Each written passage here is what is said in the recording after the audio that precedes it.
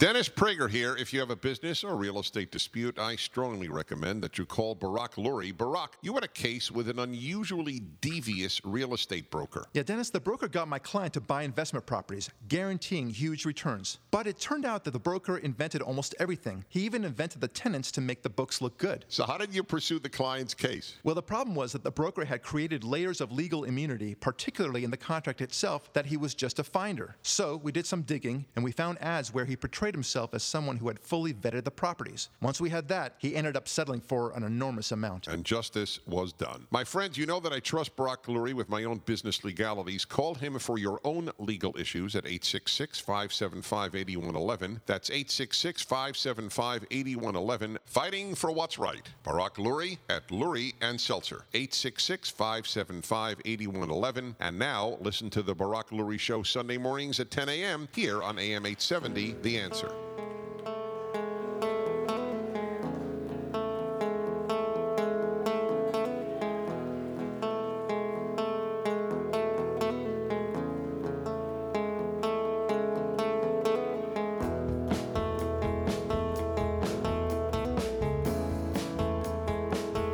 This is Barak Lurie, and this is the Barak Lurie Podcast with me, always as a friend and producer, Ari David. Always a pleasure. We are living in interesting times, as they say. I had an interesting topic in my Sunday show, and that was the exploration of what it would take to become a fantastic nation. Would it take revamping our entire healthcare system? Would it be just the right amount of regulations, the right amount of taxes?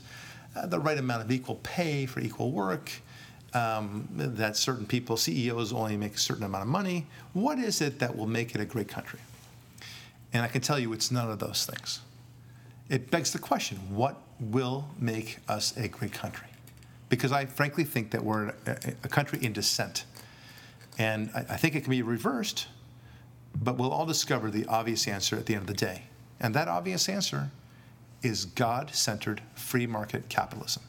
Okay, that's the answer to everything, right? It's a little bit like that podcast we had before, which is the Windex thing, right? Like that movie, My Big Fat Greek Wedding, where the mother or father, I forget who it was, he used Windex for virtually everything. All life's problems could be solved by using Windex, right? Have a headache? Spray a little Windex on your forehead.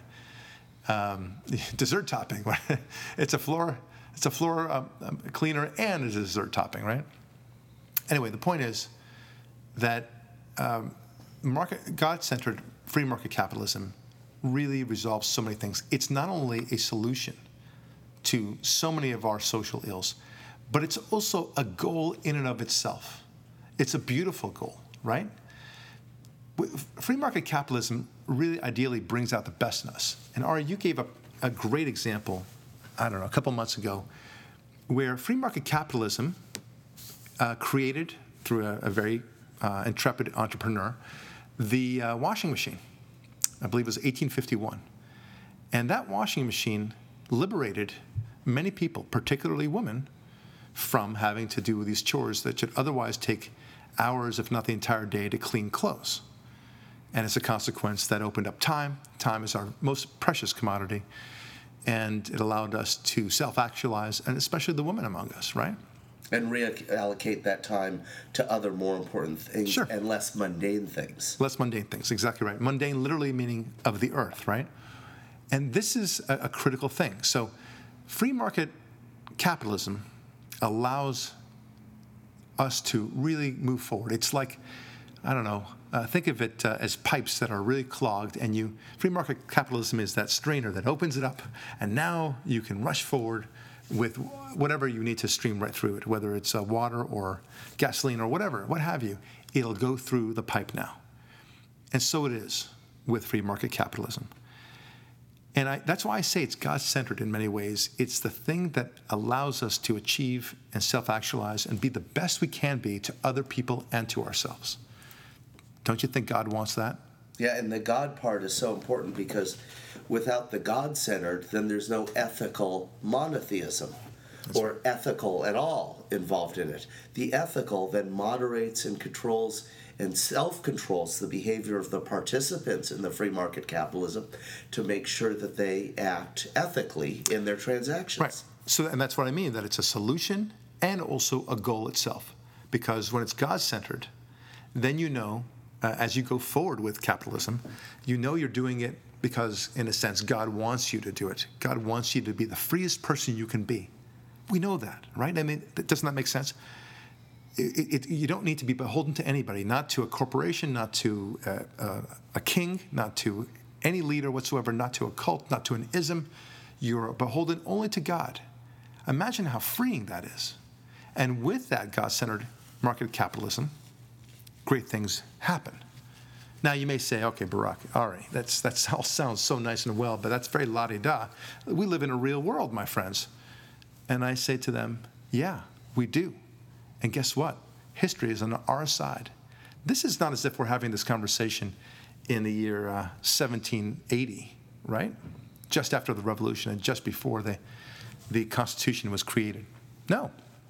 We've got approximately 180 years backing us up. And I say that time period because it is the greatest boon between 1789 and 1929. You know what a big fan I am of that time period.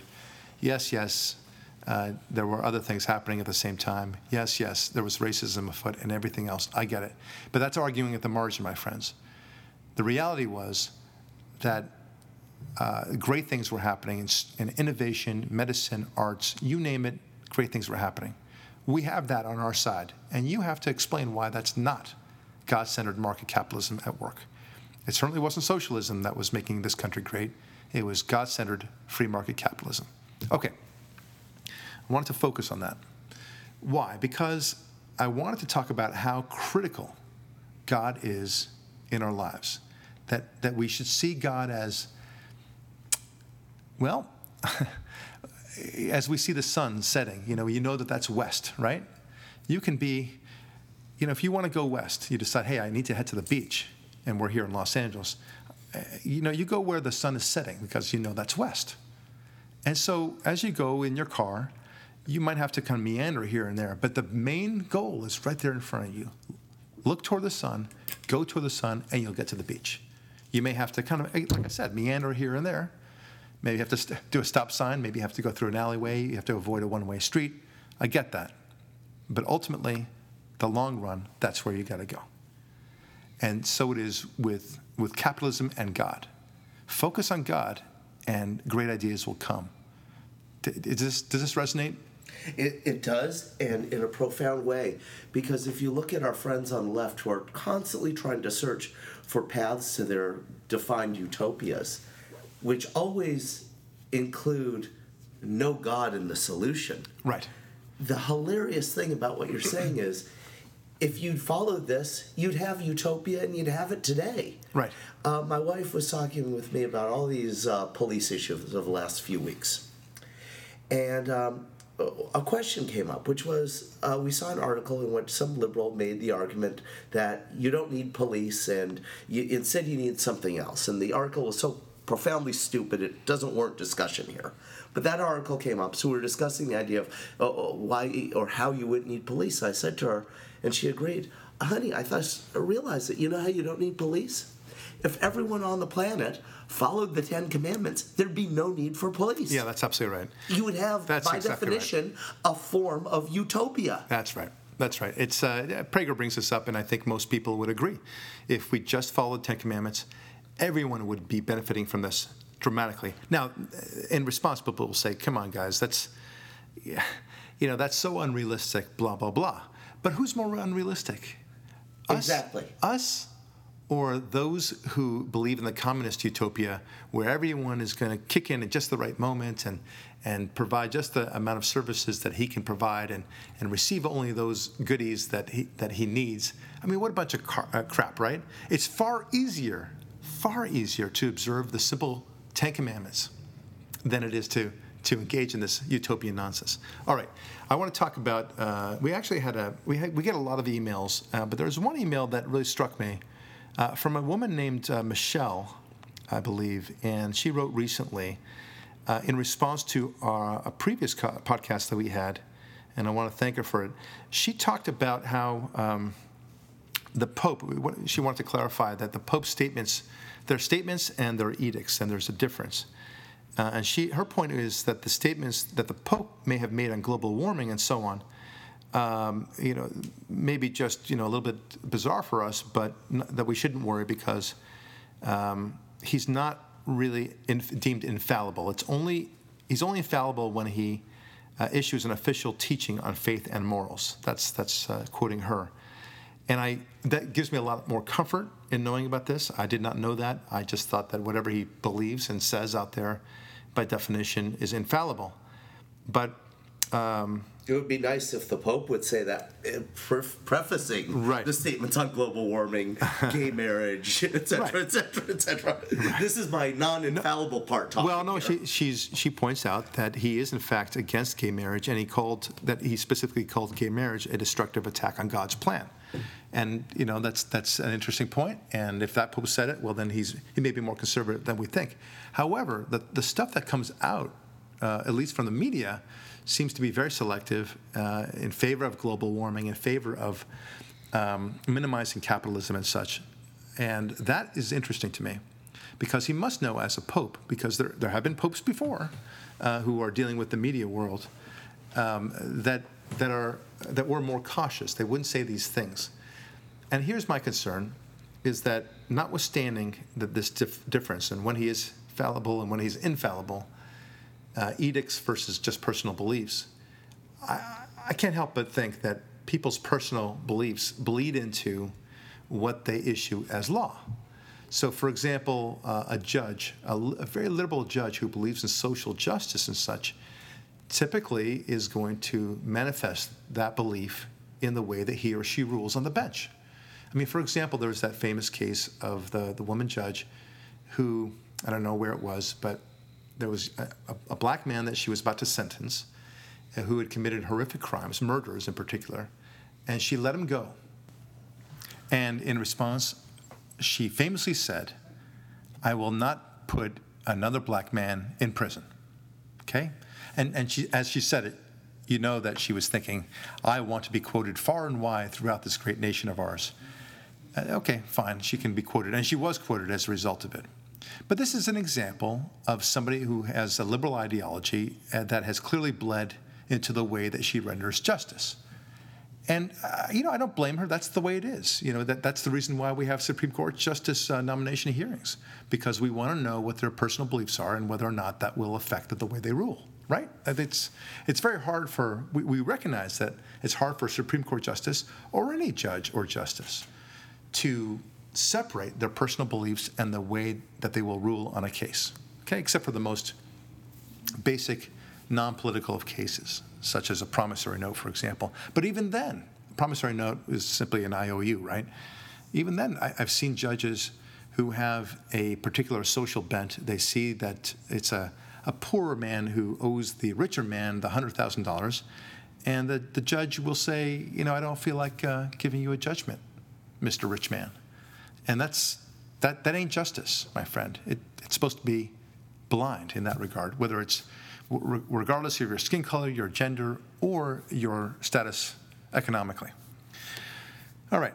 So my question is whether or not this is the same thing with the Pope, right? I mean, on the one hand, he's very into global warming, and he seriously questions and does not like, it's clear he doesn't like the notion of capitalism. He feels that capitalism is a necessary evil. Okay, so the question is, does this bleed into his edicts? And why wouldn't it, right? Just like the judge we just spoke about. And that concerns me. But anyway, I pray for this Pope. I pray for his good edicts and good rule, and I hope that he will maintain the Catholic Church, which I'm so fond of. As you know, we're big fans of Christianity on this show. We think that Christianity should spread far and wide throughout the world. We only wish that Christians would stand up for themselves a little bit more, right? That's the main task, that's the main burden of Christians today. Just like the main burden of Jews today is to adopt conservatism instead of being so left-leaning, which is an embarrassment, I think. But that'll change. Now, that goes to our next point, which is why the Pope is this way. Why, is it perhaps that he wants to be more popular? Does he maybe think, because he may actually hold these personal beliefs, that's fine, but he must know that it may not be so appropriate for him to speak out about it, as his job may not be to do that. But he's still doing it. So is it possible that he's doing it because he wants to bring more people into the fold, make them feel that Catholicism is more cool and hip and with the times, and that they can identify with Catholicism because, hey, I'm a global warming enthusiast. I love environmentalism, and this Pope is embracing environmentalism as a religious thing. Therefore, I like Catholicism. I'm going to join, or I will revisit my old Catholicism of old. I think there's something to that, but I warn our Catholic friends out there. Not that they can do anything about it, I suppose. Don't think for a moment that this will actually help the Catholic Church. It won't. Because, first of all, it has nothing to do with religion, right? The global warming business, the attack on capitalism, nothing to do with religion. Let's face it. That's number one. The number two thing is that we've learned from history that when you start laxing in your standards, you end up having no standards at all. Okay? You want to loosen the standards, you'll get a world with loose standards. That's what happens. And you won't like it. And things will change more so than you think. It won't be as if people will be much more enthusiastic about Catholicism. The people that do come in as a result of what they perceive to be a more cool Pope will be the kind of Catholics you don't necessarily want in the church. The people who don't really want to, go to Mass, go to church, don't want to have the confirmation process, don't really want to read up on what Catholicism is all about. That's what you're going to get. It's not as if you're opening the doors of people who would otherwise be fervently religious, and suddenly now they're opening the doors because you've said certain key buzz phrases that appeal to them. It's not going to be like that. No, it's like if you were to do an analogy to the Middle Ages. Yeah. It's like inviting a bunch of heathens, vandals, and barbarians into the church. Yes. Oh, good example. Asking them, would you please just call yourselves Catholics? Yeah. And then you can do your heathening, vandaling, and barbarianing in the pews of the apse and the nave. But you don't have to actually be Catholics to call yourself Catholics. Yeah. And then what happens? The church essentially turns into a big tattoo parlor. Right. You get a lot of people who call themselves Catholics, and you can say, look at our growing population of Catholics, but do you really want this particular growing of that population? And you know what? How can I say this with some degree of authority? Because after all, you and I are not Catholic, but I can tell you that you can learn from Jewish history. The Reform movement, yeah. And you know what I'm going to talk about, Ari. And I think Michelle, the very nice lady who wrote to us, we explained it to her as well. It's a clarion call. It's a dangerous area. Look, my Christian friends, when you speak to each other and you identify each other as Christian, right? And when you talk to me and you identify yourself as a Christian, here's what I think, and I think everyone else thinks as well. That Jesus is your Savior. You go to church at least some of the time. Well, no, a lot of the time, at least twice a month, 3 times a month, maybe, sometimes once a week. But church is definitely a big part of your life, and God bless you for it, by the way. Yeah, I was going to say anywhere from once a week to once a day, depending. Exactly. But it's definitely, they know everyone in the church. They know their pastor. They know the reverend. They know their priest. They look forward to it. It's part of their lives. It's in their system, right? It's in the DNA, if you will. And it informs their very day. It informs their jobs. It informs the way they deal with their neighbors, their employees. You get the idea. Okay. When a Jew tells you, hey, I'm a Jew, does that mean that they go to synagogue 3 or 4 times a month? That they are informed and center their lives around the rabbi and such like that? The answer, no, not necessarily. In fact, I would say only about maybe 40% of the Jews that you speak to, when they say, I'm a Jew, that they are that kind of person. Okay? Maybe even less. And this is why, you'll see where I'm getting with this, that so many Jews are liberal, because they have lost their connection to God. Now, the Reform movement, which is kind of like what we're seeing, what I think we're seeing in the Catholic Church right now, was this movement that was exactly what we're talking about before. This idea that, gosh, Orthodox Judaism, it's very stringent. And by golly, we need to make this more palatable and pleasing to our less observant Jewish friends. Yeah, this is just too hard. Yeah, too hard. You can't expect people to do this. So they open up the doors. They call this a new movement called Reform Judaism. And by the way, conservative Judaism opened up after Reform Judaism. People forget that. But Reform Judaism was this very open, very liberal approach to response to Orthodox Judaism. And the notion was you'd go every Saturday to the synagogue, just the same way, but it would be less intense, right? Fewer prayers, more English. And maybe a couple of guitars will come out. No separating of the genders. Right. Some things like that. A little less formality within the synagogue sanctuary itself. Right. But for the most part, the prayers are the same. Right. So what was the result of all this? The result was that, yes, while some people affiliated with this or that synagogue, they really don't go to the synagogue very often at all. I belong to a very nice synagogue. It's called Wilshire Boulevard Temple. And I can tell you that most of the members, they go there, what we call twice-a-year Jews, meaning Rosh Hashanah, the New Year, which is a holy day for us, and Yom Kippur, which is the holiest day of the year. 10 days later. They're 10 days apart. And that's it. Thank you very much. And they give their contributions at that time, and you don't hear from them again. Unless and until there's a bar mitzvah for one of their children. And yes, they're Jewish, they identify Jewishly, but it's more of a cultural thing. Now, I don't mean to rag on my fellow Jews about this. Like me. No, I'm not ragging on you. No, I know. The point is... I'm a twice a year. I understand, but you're not a Reformed Jew. Right. You're I'm a conservative Jew who happens to go to synagogue twice a year, but I keep the Sabbath holy in the home once a week. Well, let's put it this way. I also don't go to synagogue every week. I want to, but I understand. I don't pretend as if somehow what I'm not doing is somehow a holy thing. Right. I recognize that I'm behind. That I'm lacking in my Jewishness by not going to synagogue, by not being more observant. That's what I do. I wish I wore a kippah. I just haven't got myself to it.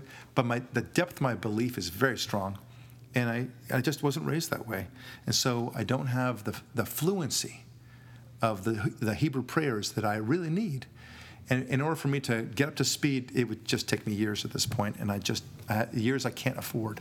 Yeah, but the issue that we're discussing in this context is people who lack that depth of belief that you and I have, who only do the once a year and the 10-day later show-ups on those, if that, and those are just formalities that they look as ethnic obligations, but not religious obligations. It's cultural obligations, and it's a shame because they go in there, they don't know what they're reading, they don't understand any of the prayers, they understand the general concept of Yom Kippur and Rosh Hashanah, but that's about it, and then they go home and they say, okay, well, glad we're done with that, let's eat.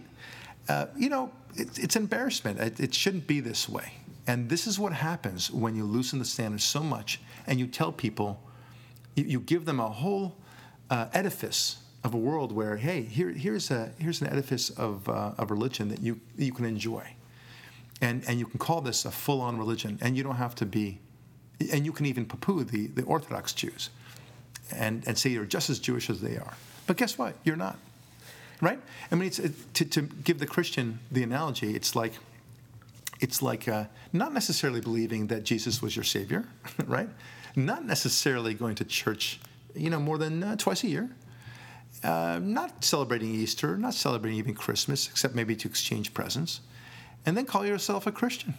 I mean, look, you're not. you're just not a Christian. You might even be an atheist if you're doubting Yes. the chance that Jesus is your Savior and the existence of the Holy Trinity and the existence of the Father and the Holy Ghost. Well, you might be an atheist. That's right. Who's just going through some formalized rituals. Well, you're certainly not a Christian. Right. At that point. And that's the concern I have for Catholicism and to some degree, some levels of the Christian faith. I mean, a lot of them have opened up their doors and such. And again, I know the temptation. The temptation is to open those doors and to bring in more people. But be careful. It's a little bit like, from a business standpoint, look, I'm a lawyer. I have to, select cases before I come in. And I call myself a law firm, right? But if I brought in every Tom, Dick, and Harry here, who had the slightest bit, and I took a DUI case here and this and that there and just took their money. After a while, I wouldn't even feel like a lawyer anymore. But I exercise my discretion. I say, look, I don't think you need me. I don't think this is the right kind of case for you. I'm not even going to refer you to anybody else. Please don't sue anybody on this, and you're done with this case, okay? Please go. And that's the way it should be with somebody in the Christian faith and somebody in the Jewish faith. You need to be able to say, look, you want to come into our synagogue, into our church? We're really excited about that. But listen, you've got to do X, Y, and Z first. Okay? This is the way it is. And if you can't do that, we respect you. That's fine. But please don't be a member of our church. We want you to be actively involved. That's the number one rule. And you need to learn that from our experience in the Reform movement. Because when you Christians talk to a Jew, you don't know. And there's a reason why most of them are liberal. It's because they're so disconnected with God. In fact, like I said, 60% or so of them are either non-believers actively or don't even know if they believe in God at all. Okay, so that's bizarre, right? You're going to synagogue and you don't even know if you believe in God. And you're just kind of whittling away the time because, you're expected to be there. Or maybe you think it's a social endeavor and it's good to meet, Bob and John over there. That's cool, but it certainly ain't religious. And it's not God-oriented. And as a consequence, they begin to believe that Judaism means X, it means Y, and all of a sudden it's completely different from what Judaism really is. Because if it can mean anything, it means nothing. Exactly right. But just to give an example of that, I don't know, just because it comes to mind right away, the death penalty. The Torah makes very clear the death penalty is to be imposed under certain heinous, murderous situations. And there are all sorts of reasons for that. But liberal Jews will say that somehow the death penalty is contrary to Judaism. They don't know what they're talking about. Because God is love. Because God is love. And we'll talk about that maybe in another podcast because that's we don't have enough time now. But this is a very powerful concept. Very powerful. And they just, everything is upside down. Black is the new white, up is the new down. And even abortion, for example, I know that some Christian churches are even doing this now where they somehow say that abortion is okay in this or that church and this or that synagogue. But it ain't. I mean, the Torah is very clear about this. I know the New Testament should be very clear about this.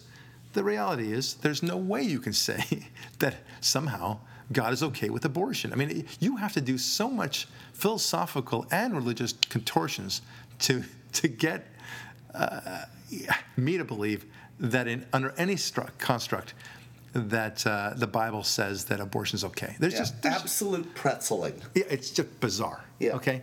Look, you don't have to like it. You may decide that I'm all for the woman's right to choose, quote unquote, and all that stuff.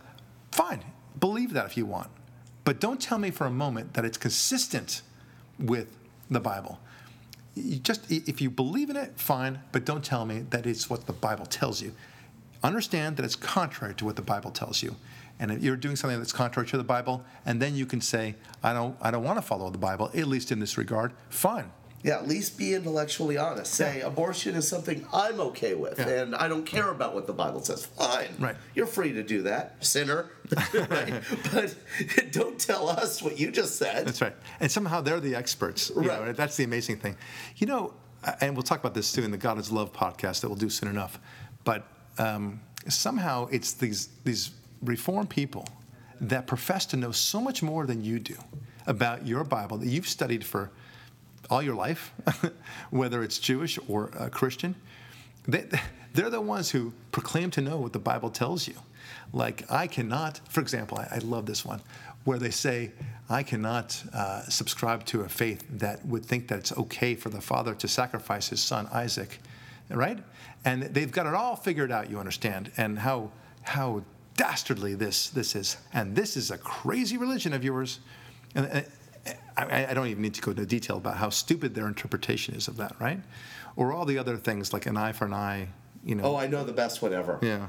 I am my brother's keeper. Yeah, that's great. We are all our brother's keeper, Yeah, famous for Obama, and many of the Democrats have always used that to justify social programs. Right. Yeah. This is the contortion that you were talking about, the pretzeling. Anyway, it's not a good thing when you open up the doors too much. There's one thing that, truth should never change with the times. The things that can change with the times are, I don't know, the kind of music you listen to, even the level of what is considered acceptable for children to watch on TV, even though I think there's a change in that too. The inventions, of course, and the way we would network with each other and email each other and such like that. Even the language can change. But here's what doesn't change. Truth, right? Either Jesus is your Savior or he's not, right? Either God gave us the Ten Commandments or he didn't, okay? Either God expects us to be good to each other and there is a God, or there is no God and there's no one to care whether or not we're good to each other at all, okay? It's that simple. It doesn't change. Time will not change that. It should not change that. And these are the immortal truths that will stand the test of time. It'll always be true that the Ten Commandments make sense. Always. Right? And this is where the Pope, I believe, should stick to. Okay? Because global warming comes and goes. And what happens 40 years from now when global warming will be debunked? All right? Well, no, it'll just go into the sunset where nobody remembers it at all. Yeah, right? but people are digging up Pope Francis's edicts, even though it was his personal writing, and calling it an edict. Well, the Pope said, yeah. So we have to follow this. It was edicts. So you have to be super careful in these departments. So focus on the things that we know to be true. What the lessons we can learn from Cain and Abel, the lessons we learn from Joseph and Jacob and his brothers and such. The wisdom of learning from how to undo what King David did with Bathsheba, for example, and how he had to make up for his sins. These are powerful, powerful things. And then how we try to be responsible and be good to each other. These are basic lines. It may be boring to repeat this over and over again, but that's truth. Truth does not change. My friends, I'm Barak Lurie. Thanks for listening. We'll talk with you real soon.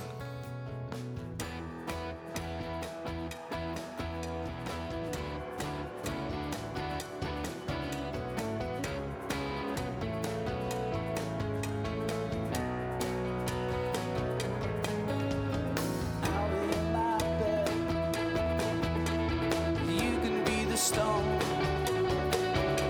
raises from the dead, carries us out.